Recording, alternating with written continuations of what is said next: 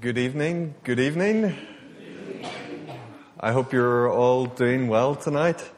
Tonight we're back in Exodus, and it's page 40 in the Pew Bibles. It's just the book after Genesis, and we're in chapter 16.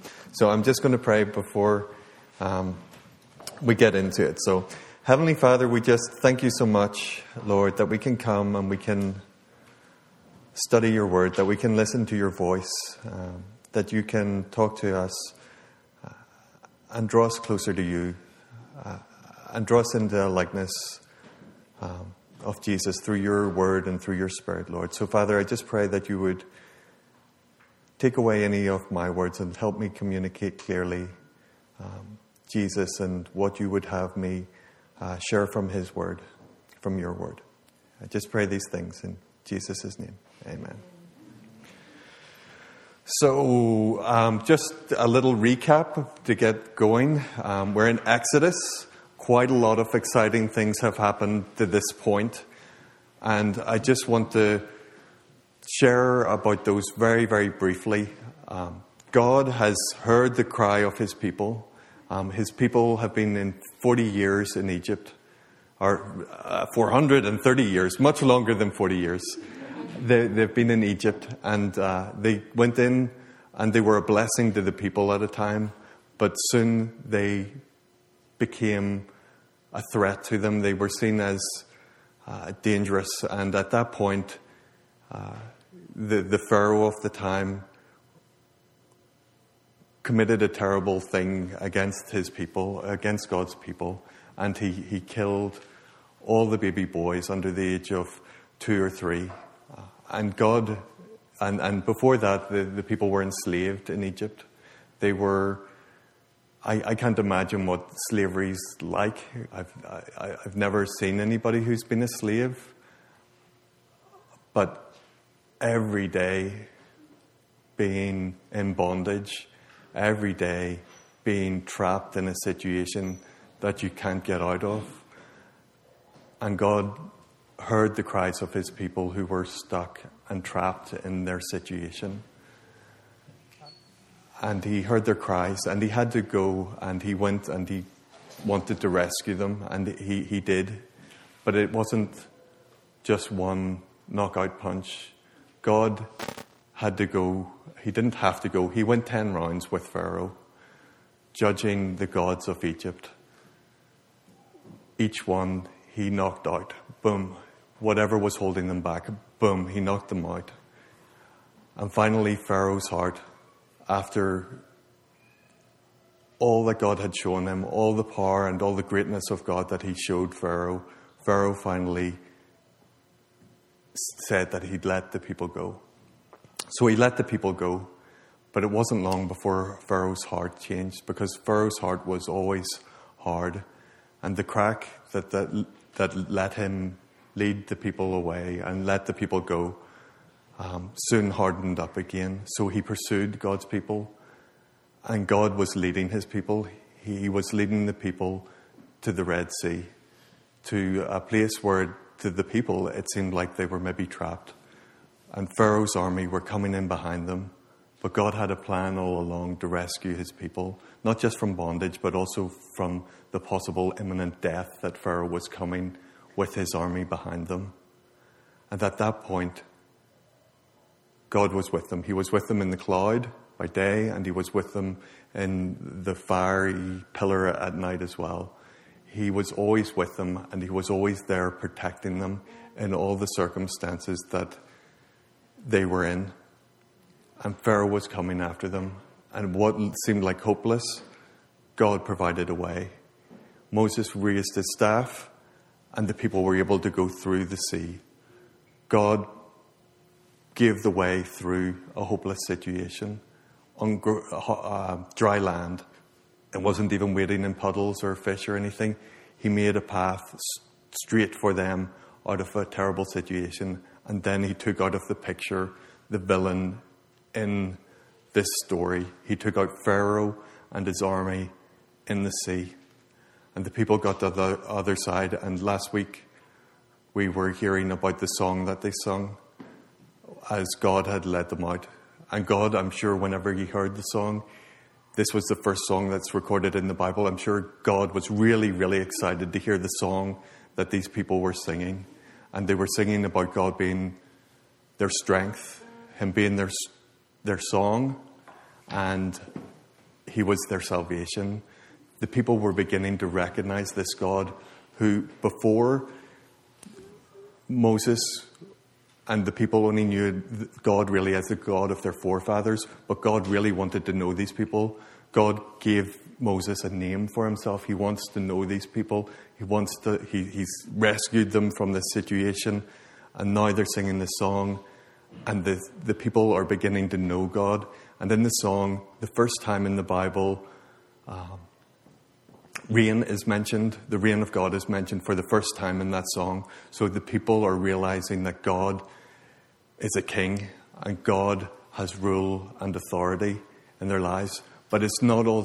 There's also another concept in the song that's the first time, and that's redeemed. That God is a redeemer and a rescuer. God is king and God is savior.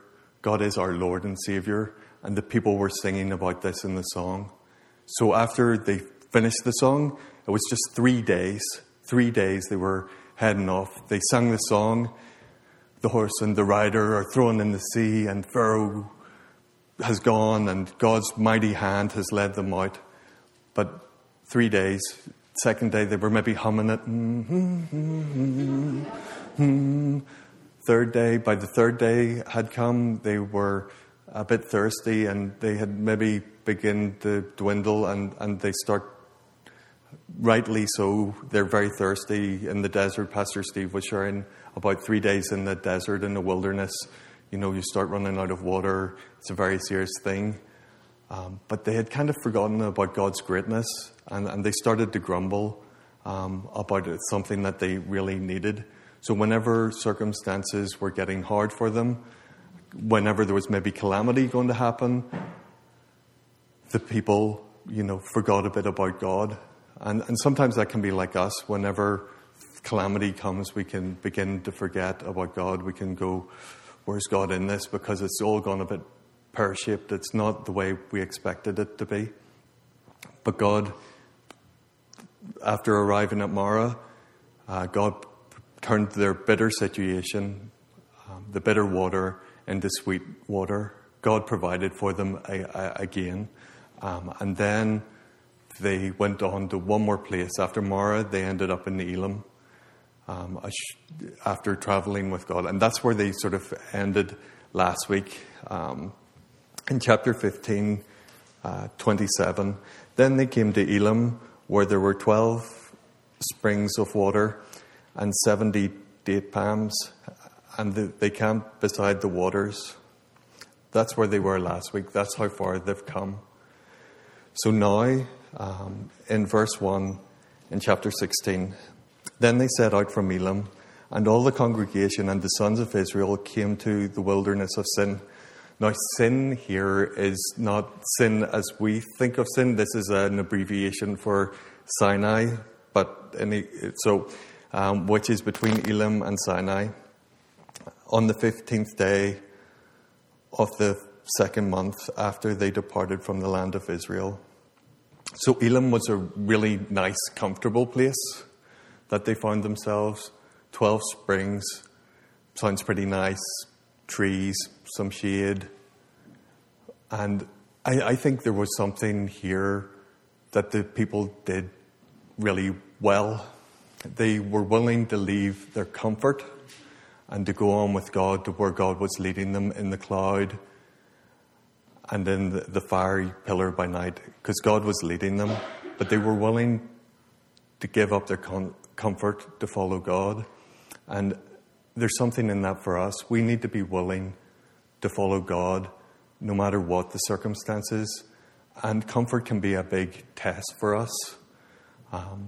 We need to be willing to follow wherever God leads. Jade, who most of you know, who I'm married to, God's led us to different places, and it hasn't always been easy. He led us from Northern Ireland, where we had friends and church and family, and jobs and we were established, and he led us to Montana. And then from Montana, after a couple of years, he led us to Guatemala. And it was hard to leave Montana to go to Guatemala. And then from Guatemala back to Montana. And that was hard as well. But we have to be willing to go where God is calling us and where God's directing us. And it's not always easy. But we can't just rest. We can't just have a Lion King mentality, just Hakuna Matata, for the rest of our lives and just settle down for maybe something that God doesn't have for us. We have to be willing to move where God wants us to move. He wants us to move deeper into Jesus and take the challenges that Jesus has for us in our lives. So it was just 45 days on. They're in a new situation. They've moved from a kingdom where Pharaoh had them by the neck, where Pharaoh had them in chains, and they were now in this new reign of God. And it's all new to them, and it's interesting that they have one experience, and all those things, all the baggage of the past, whatever number of years they've been alive in Egypt, and they've just come out, and it's only 45 days, and things are new, and God's done those wonderful things. You know, He's done those judgments on Egypt, and He's set them free, and He opened the sea, and He turned the water sweet, and He's God's doing all these things for them. And the people, you know, in all extents, they don't really necessarily deserve any of that, because they're just, you know, they're people and they haven't done anything in particular for God. And He's chosen them, and He's chosen to rescue them. And now they're traveling in the desert, and things are getting a little bit tough for them again. So in verse 2, the whole congregation of the sons of Israel grumble against Moses and Aaron in the wilderness.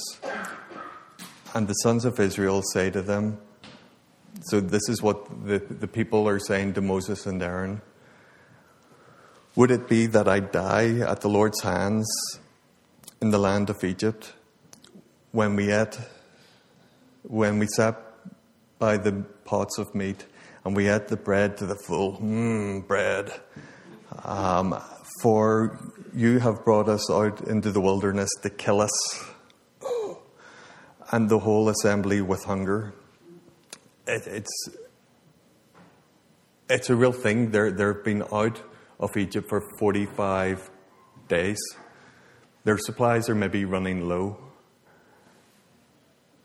And their response to their low supply is, I'm going to die. It's over. But at the same time, as it being, there's 1 million of them, and 1 million of them are going at this to Moses and Aaron. That's, my kids, whenever we leave the house, we get in the car, my children like to say to me, "I'm hungry, Daddy." Joel says to me, "I'm hungry." Hannah then chimes in, "I'm hungry." And we're prepared for this. We know this is going to happen as soon as we leave the house. And we just left a refrigerator back in the house. So we've got our applesauce and our granola bar and all the things that we need, because we're parents and we know that our kids are going to ask us for things. So we try and get them to ask us, "Daddy, can I have something to eat? Daddy, please, can I have something to eat? Daddy," rather than just, "I'm hungry. I'm hungry." And that's what the people's response was. But I don't know. I'm really glad that Hannah and Joel don't turn around to me and say, I'm hungry. Did you take us out to the car so that we'd all die of starvation? God knew that they were going to have this need, and He's a good Father, and He had His response. His response is really good, as we'll see. But so there's this sort of test of calamity whenever things are going really hard. We need to be able to ask God. We need to come to Him and be able to ask Him for things we need. And in James 1 and also in chapter 4 of James, James gives us some good advice whenever trials come. So I'm going to read from James. To the 12 tribes who are dispersed abroad, greetings. Consider it all joy, my brethren, when you encounter various trials, knowing the testing of your faith produces endurance.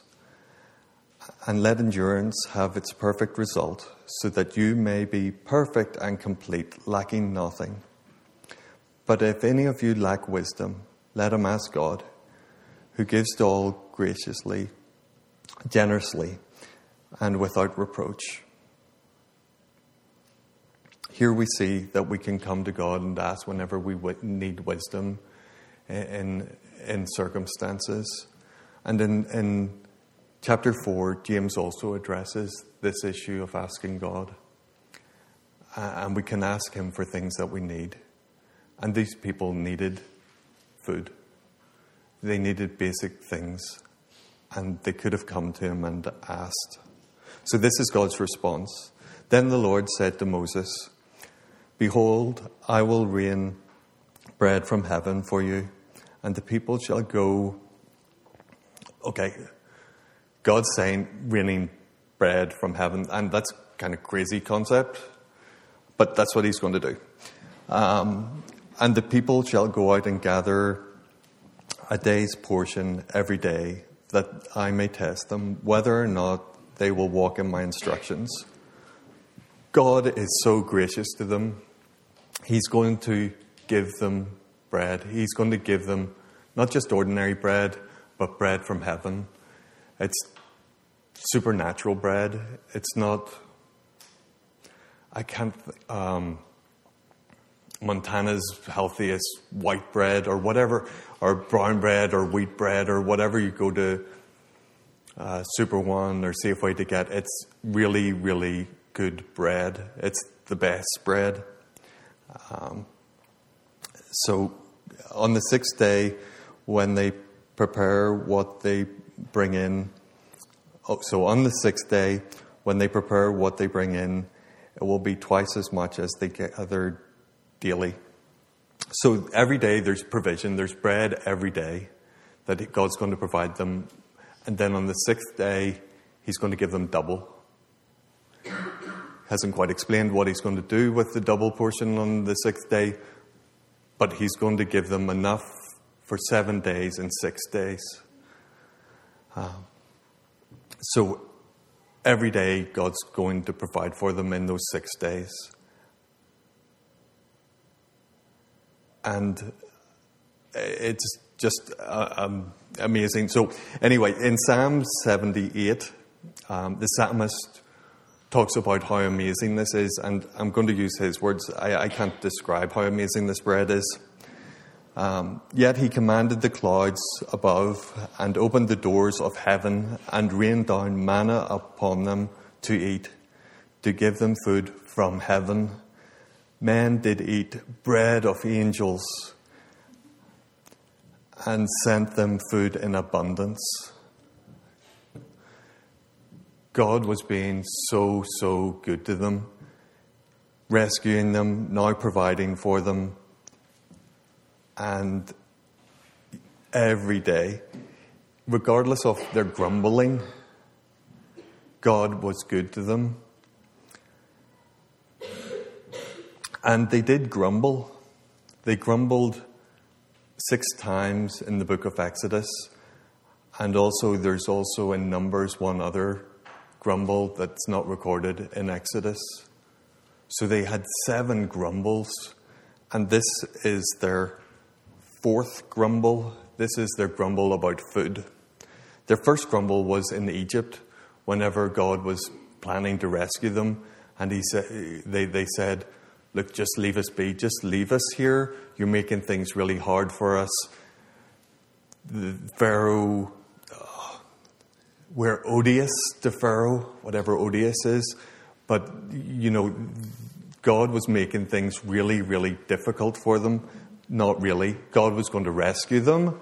Pharaoh was making things difficult for them. And they, again, have this depressed view of things, that you've put a sword in Pharaoh's hand to kill us. They really weren't, keen on... They were struggling. They were grumbling. And then at the Red Sea, they were grumbling as well. At the Red Sea, they were grumbling. And are there no graves in Egypt? Have you brought us out here to the wilderness to kill us? They grumbled at the bitter water. What shall we drink? What shall we drink? And now they were grumbling, have you brought us out of Egypt to kill us and our children with hunger? The whole assembly. Later on, they complain about water again. And then they grumble about God's provision.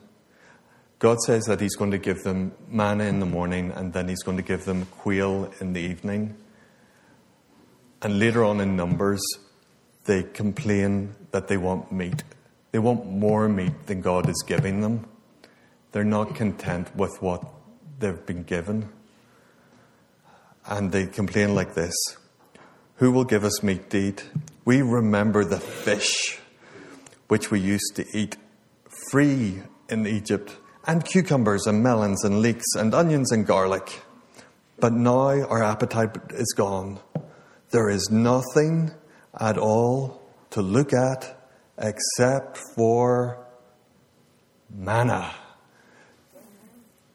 They're grumbling at what God is giving them. They're not content with what God has given them. It's important to be content in the situations that God brings us to. God is providing for us in all our circumstances. It might be hard, but God hears our grumbles, and he's so gracious to us. He gave this group of people manna for 40 years. He provided for them for 40 years and loved them regardless of these grumbles. But it's important to learn from it. In 1 Corinthians chapter 10, Paul writes, he writes, sorry, I'll just look it up if I can find it. He writes that these are examples for us, that these things are examples.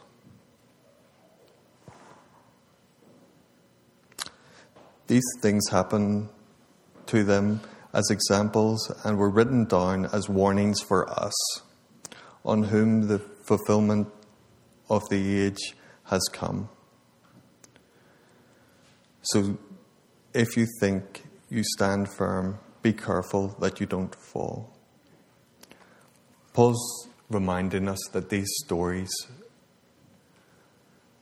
this history of these people could end up being like our history, and it's a warning for us not to grumble about what God is doing. So let me read on. So Moses and Aaron said to all the sons of Israel, "At evening you will know the Lord has brought you out of the land of Egypt, and in the morning you will see the glory of the Lord. For he has heard your grumbles against the Lord. And what are we that you grumble against us? Moses said, "This will happen when the Lord gives you meat in the evening and bread to the full in the morning, for the Lord hears your grumbles, which you grumble against him." And what are we? Your grumbles are not against us, but against the Lord. Then Moses said to Aaron, "Say to all the congregation of the sons of Israel, 'Come near before the Lord, for he has heard your grumbles.'" So the Lord knows whenever we have needs. He knows whenever we're grumbling. And sometimes we don't even grumble against God, and we don't realize that we're grumbling because we're just, talking about whoever's. Like my children, they talk about me in a grumbly way. Or it could be talking about a teacher in a grumbly way, or a leader in a grumbly way, or someone who God has placed in your life to give you direction and to help you and to lead you. Moses and Aaron were only there to help the people, but the people didn't see it that way. Moses and Aaron knew that they weren't in charge of the show. They were following the cloud, listening to what God had said to them, and leading the people in the direction that he was leading them. And it's important maybe not to take people's grumbles personally, because their grumbles maybe aren't actually against you, but they're actually grumbling against God. So God is so gracious to them, even though they grumble, and he's gracious to us whenever we grumble, whenever calamity comes, whenever we grumble, when we're dissatisfied, when we're not content. God hears our grumbles. In Nehemiah, he talks about this as well, about what God is like, and it's important for us to remember what God is like. "For in your great compassion, he did not forsake them in the wilderness." This is Nehemiah 9:19-21. Because of his great compassion, he didn't forsake them in the wilderness. "The pillar of cloud did not leave them by day to guide them on their way, nor the pillar of fire by night to light the way in which they should go. And you give your good spirit to instruct them. Your manna you did not withhold from their mouths, and you gave them water for their thirst. Indeed, 40 years you provided for them in the wilderness, and they were not in want. Their clothes did not wear out, nor their feet swell." That's amazing. These people, they have this problem, this old mentality of complaining and grumbling, but God is just so gracious to them constantly. And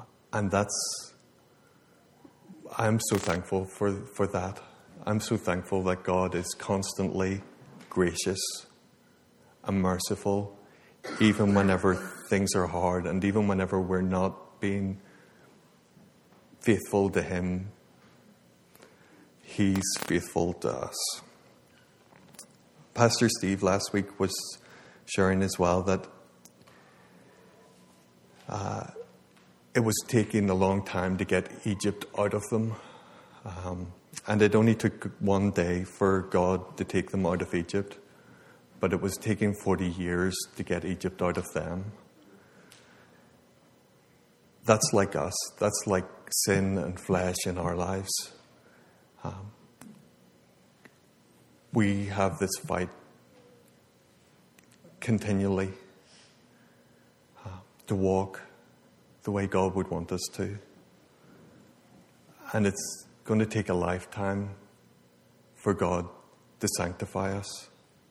We've all been saved if we've trusted Jesus.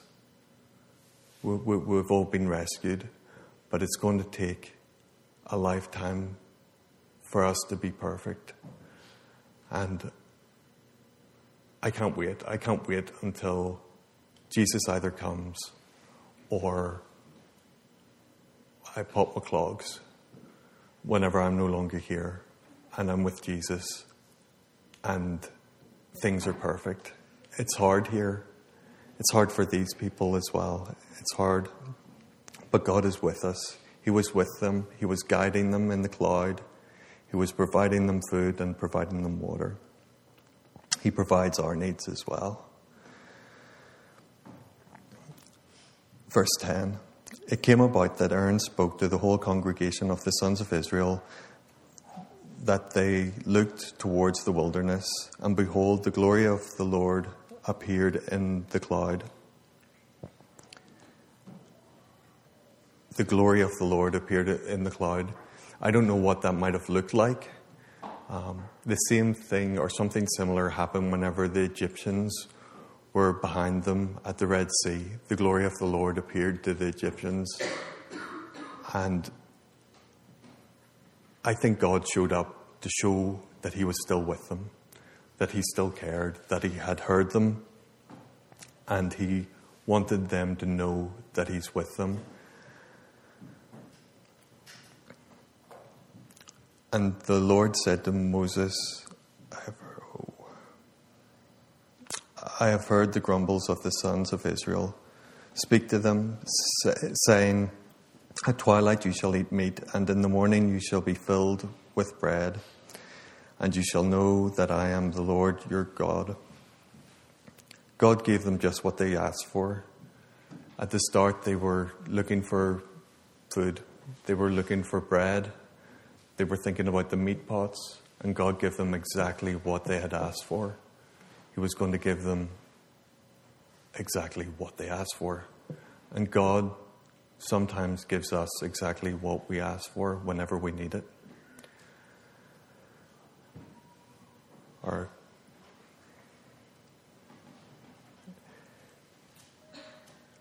And sometimes that's a really good thing, and sometimes that can be a really bad thing as well.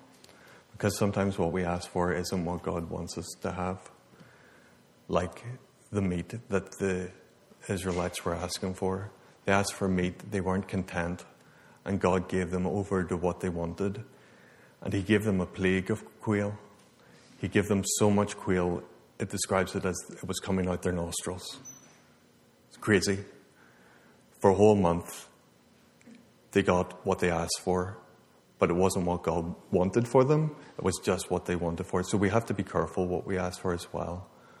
And thankfully, God doesn't always give us what we ask for as well. But sometimes he does.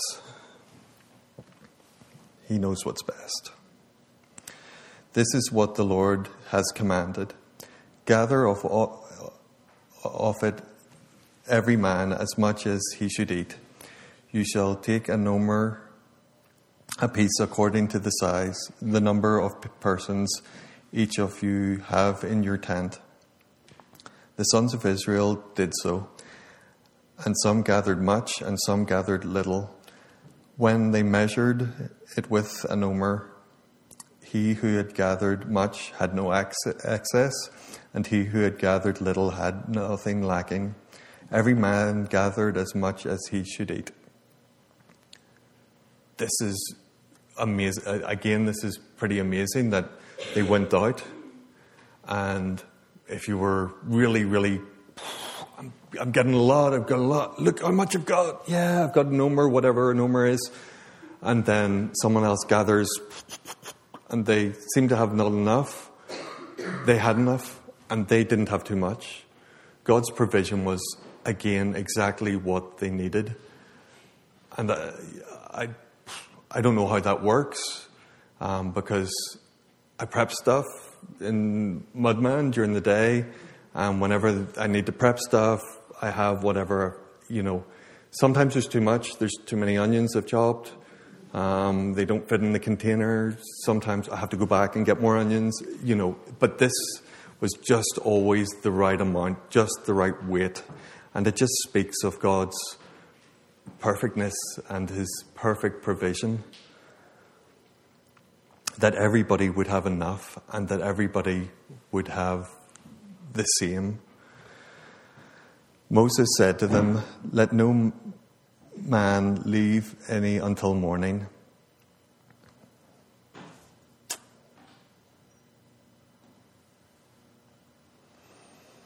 So they were to gather it, but they weren't to leave it till morning.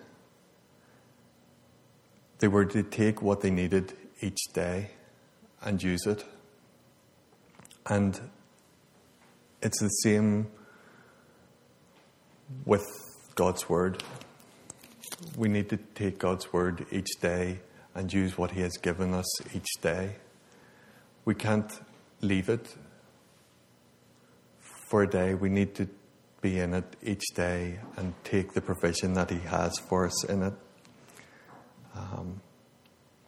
It won't do to leave it. If God's asked you to do something and you leave it, it mightn't turn out good.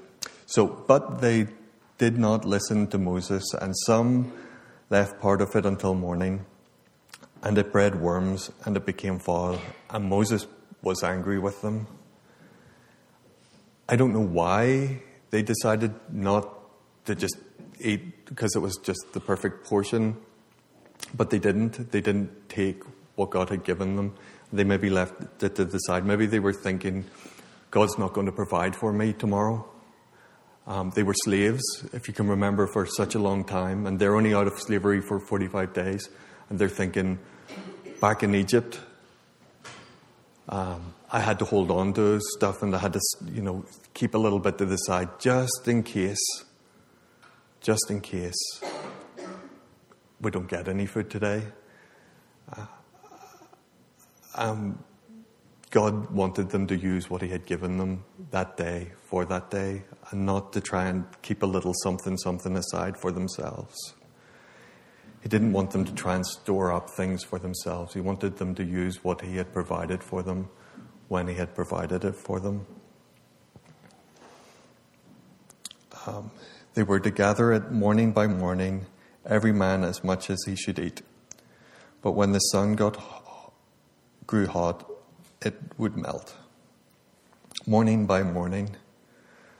This need to gather bread in the morning, to spend time getting what they needed for the day in the morning. And that's the same for us.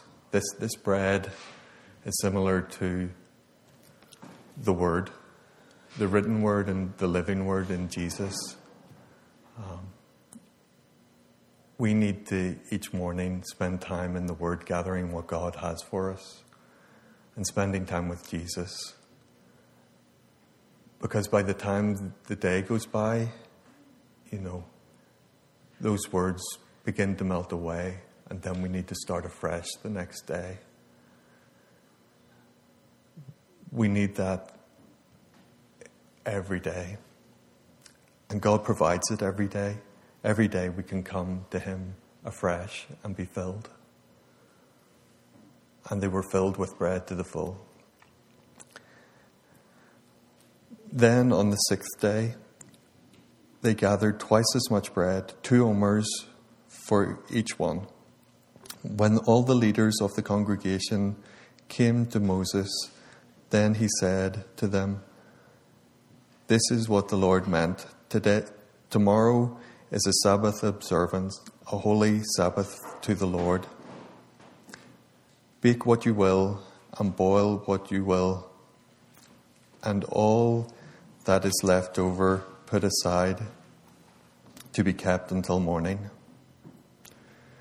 This is the first mention of Sabbath in the Bible. And it's something that He was going to test the people in. He wanted them to keep this day. He had provided for it. He had provided for it in the other 6 days. He had provided for it on the 6th day, that they didn't need to go and do their labor, their work. He wanted them to have this day of rest.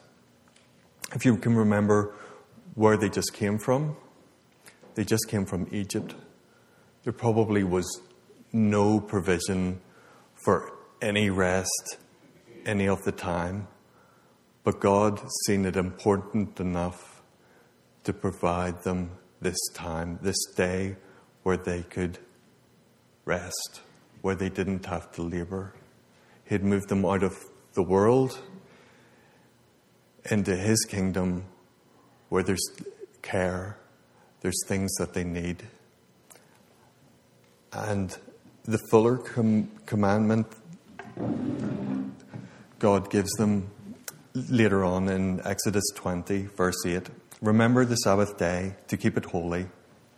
6 days you should labor and do all your work. But the seventh day is a Sabbath of the Lord your God. In it you should not do any work. You, your sons or your daughters, your male or your female servants, or your cattle or your sojourner who stays with you. What's a sojourner?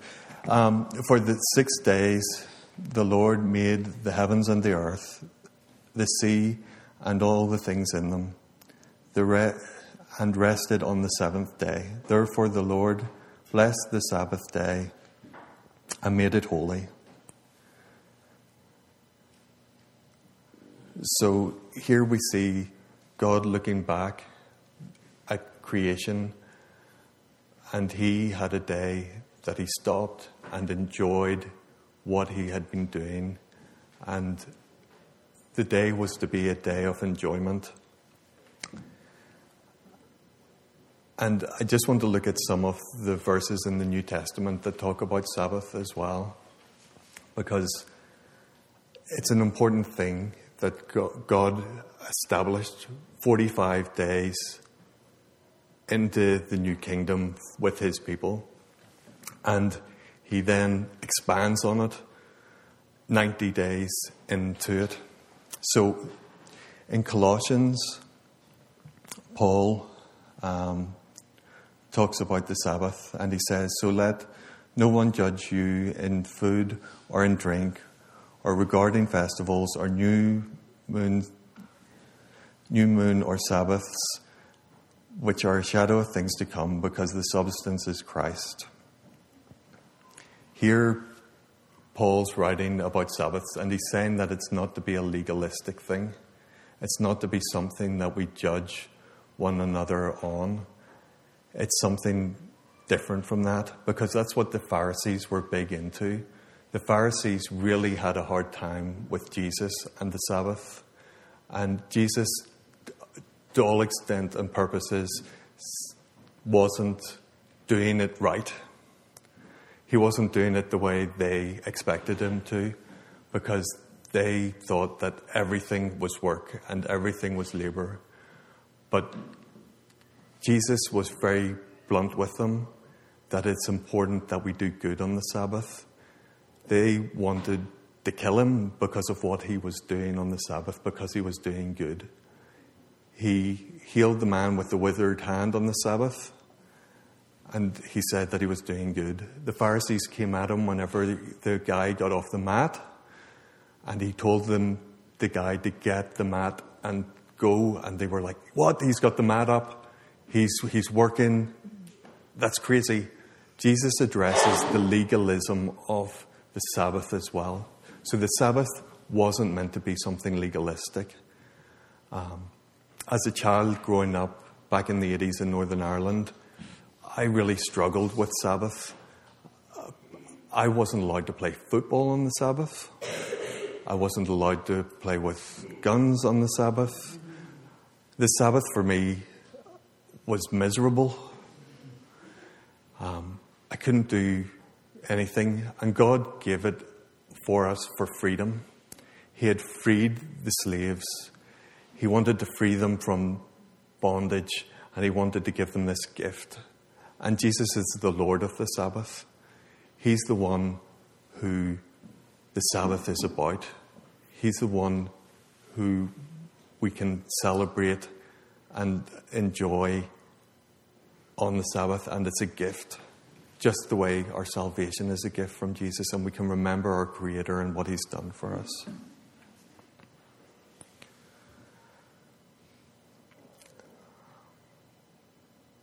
So Jesus corrects and addresses the Sabbath, what it had become. At the heart of the Sabbath, it's a gift from God, and it's freedom. It's freedom from bondage, and it's freedom that we can spend doing good and what God wants us to do on the Sabbath. And it's something that we should be grateful for and remember what God did in creation and what He's done in redemption.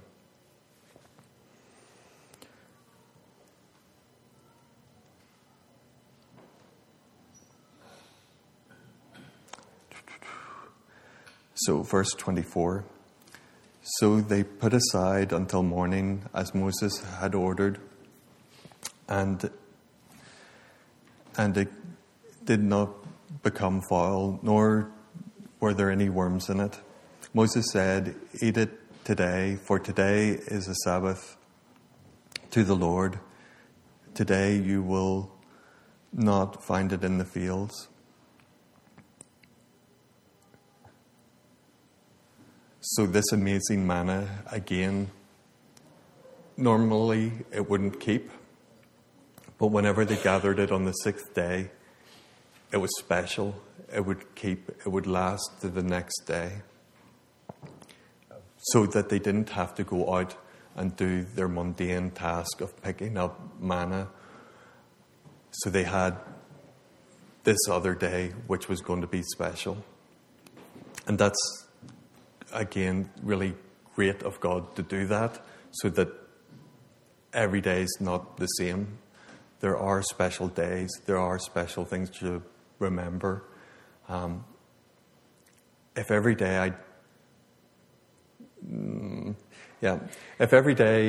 I did the same thing with Jade, I come home from work, I give her a kiss. What's for dinner? That's a really beautiful dinner you've laid out before me. Thank you very much, Jade. That's great. Let's put the kids to bed. Okay, we've got an hour.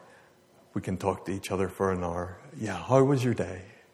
You had a good day. I could, have a relationship with Jade and just love on her the same every day. But there's opportunities to have special days where we can go a little bit deeper on that day. We have freedom to do that. We've got freedom to rest together. And that's what God wants. God wants there to be distinction, not everything the same. God is a God of unity, but He's also a God of diversity. He holds everything together. He's not a mundane God. He wants things to be special, so He gives this special day.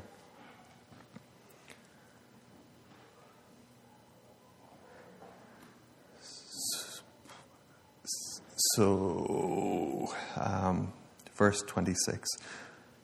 6 days you shall gather it, and on the seventh day, the Sabbath, there will be none. So this is His plan. 27. It came about on the seventh day, some people went out to gather, but found none. What? He's given them instructions, and there's some people who just aren't happy with what they've got. So they decide to go out again and look for stuff because they're not content with what God's given them. They want a little bit more. Maybe they're workaholics and they just want to go out and get a little bit more. Maybe they're a wee bit, I don't know, a wee bit greedy. But they're just after manna. They're after more stuff. More stuff to eat. And I have a little story that maybe speaks to this. It's about a fisherman in Ireland who lives in a little fishing village. And he goes fishing, and he's got a little fishing boat, and he's got a wee family. And, it's a good thing. So he goes out in the morning on his boat, and he comes back, and he's sitting on the beach, and he's got on the beach his boat and his catch from the day, and all of a sudden comes along, because it's a nice touristy place. There's some bigwigs from the city. So there's this businessman from the city, from Belfast or Dublin, and he goes down to this wee Portavogie or Portaferry or Port Ballantrae or Portrush. That's where I'm from. Or anyway, he goes down to this little port, and this fisherman's sitting, and he's, looking at his fish, and the businessman goes to him, "Wow, that's a pretty good catch. How long did it take you to catch those?" And the guy went, "I went out this morning and I got these, and it's pretty good, isn't it?" And the businessman went, "Yeah, that's pretty good. Do you not ever think about going out and getting some more fish?" And the guy goes, This is what I need for my family." And the fisherman seemed to be pretty happy. And the businessman said to him, "You know what? I can make you really successful. All you need to do is a couple of different things." And the fisherman said, "Well, it just takes me a few hours to go out and do this. Or, in the morning I go out and I do this. I get this for my family. And then I can spend time playing with my kids. And then in the afternoon, I spend a little bit of time reading with my wife, and we have a bit of banter, and it's pretty good. And then in the evening, I go to my friends, and I spend some time with them, and we play some games and stuff. It's pretty good." But the businessman goes, "No, I can make you really successful, seriously." And the fisherman goes, "Okay, what should I do to be successful?" And the fisherman's all ears. He's ready to listen to this businessman who's going to make him really successful. So the businessman says to him, "Well, first of all, this is good, but I'd go out a wee bit earlier. I'd go out fishing, a little bit earlier, stay out a little bit later. You'll catch more fish." And the fisherman goes, Okay. Then what would I do?" "Well, once you've caught these more fish, you'll be able to go and invest in a bigger motor for your boat. You'll be able to go out further, be able to get more fish, bigger fish, if you go out a wee bit further." So the fisherman goes, "Okay, that's okay. What's next? Bigger motor?" And then the businessman said, "Well, once you're able to go out further, you'll be able to catch bigger fish, and you'll be able to afford a bigger boat. So you can go out and you can get a bigger boat, and that's great." And the fisherman goes, "Okay, what's next? What do I do once I get the bigger boat?" And the businessman goes, "Well, you have a bigger boat, you'll be able to get more fish, more money, you'll be able to get 2 boats and employ some people." So, okay, great. So I'm able to go out, big boat, another big boat, go out, fish, get lots of fish. Great. Well, what do you have to do next to be more successful?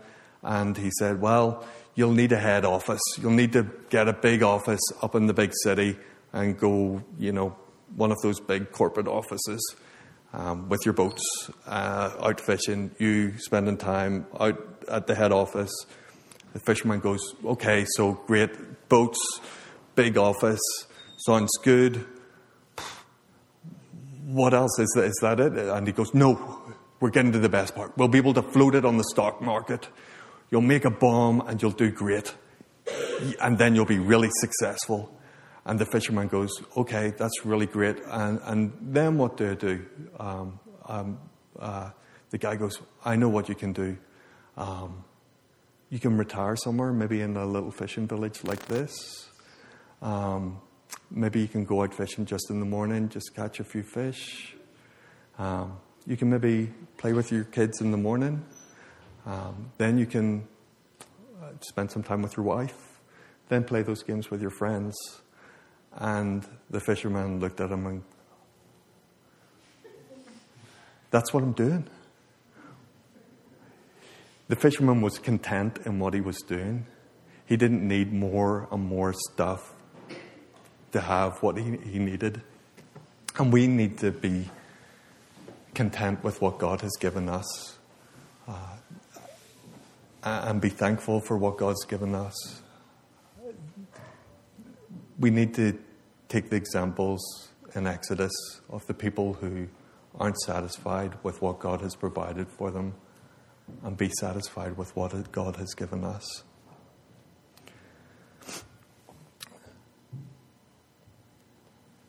Verse 28. Then the Lord said to Moses, "How long do you refuse to keep my commands and my instructions? See, the Lord has given you the Sabbath. Therefore, he gives you bread for 2 days. On the 6th day, remain every man in his place. Let no man go out of his place on the 7th day." So the people rested on the 7th day. God wanted the people to rest, to have a different day.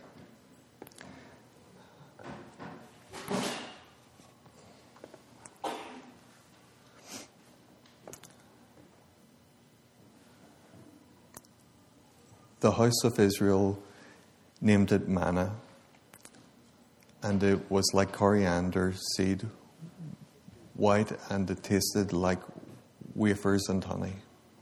God's provision was good. It tasted like wafers and honey. I can't imagine what that... I wonder, we'll probably maybe have manna in heaven, and that will be really great. I can't wait to get some of this manna. Then Moses said, "This is what the Lord has commanded. Let an ophir be kept through the generations, that you may see the bread that I fed you in the wilderness when I brought you out of the land of Egypt." Moses said to Aaron, "Take a jar and put an ophir of manna in it, and place it before the Lord to be kept throughout the generations, as the Lord commanded Moses." So Aaron placed it before the testimony to be kept. God wanted the people to always remember what he had provided for them. And we need to remember what God has provided for us. The bread of life that God has provided for us in Jesus. In John's Gospel, in chapter 6, Jesus addresses the Pharisees who didn't even see that it was God who provided for them. They saw that Moses provided for them.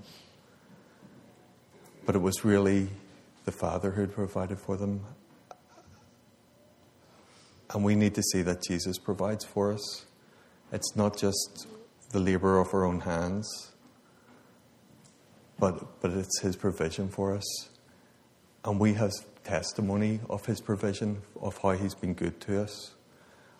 And we need to store those things away, those testimonies where God has provided whenever we haven't expected it, or whenever we've asked him and he's provided for us. We need to put those things away. We can journal those things. We can make memorials of whenever God has been good to us, so that we can share those things with other people. My grandfather was a pastor, a lay pastor, and there was one Sunday whenever he was at church, and it was time for him to share, and he didn't have a shirt for that Sunday, and God provided for him. I think it was time for a tithe. It was a story that my mother told me. It was time for tithe, putting what was first to God, and my grandfather put away his tithe. He did that, and he didn't have money for a shirt, and he was going to be speaking that Sunday. But God provided for him. There was someone in the neighborhood who came and had a shirt, exactly what he needed. And God provided exactly what he needed. And he did what God had asked him to. And that was a story that my mum told me to remind me of God's provision and his faithfulness. And we as families and as a church have stories of how God has provided for us in our lives. And it's important to remember those things and hold on to those things and not forget.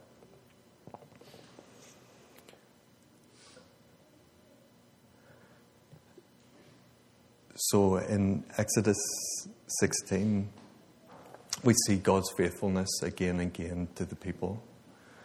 He gave them what they needed. They needed bread and they needed meat. They needed sustenance, and he provided that for them. They also needed rest. They also needed time with him, time that was free for him, free to do good to one another in their families, in their tents. And he provides for us in the same way. He provides all our needs. And we need to remember that. And we also need to remember that we don't always need to strive. We can be content with what he's given us and rest in what he's given us and spend time with him. Because that's what he really wants. He wants to know us just the way he wanted to know those people. So we're nearly finished. There was one or two more verses.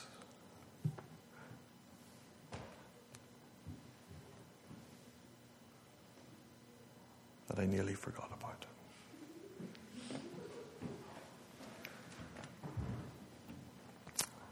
The sons of Israel ate manna for 40 years until they came to an inhabited land.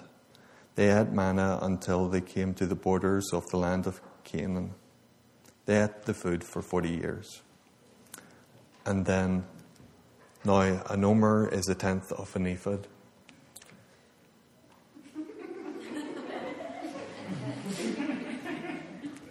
Amen.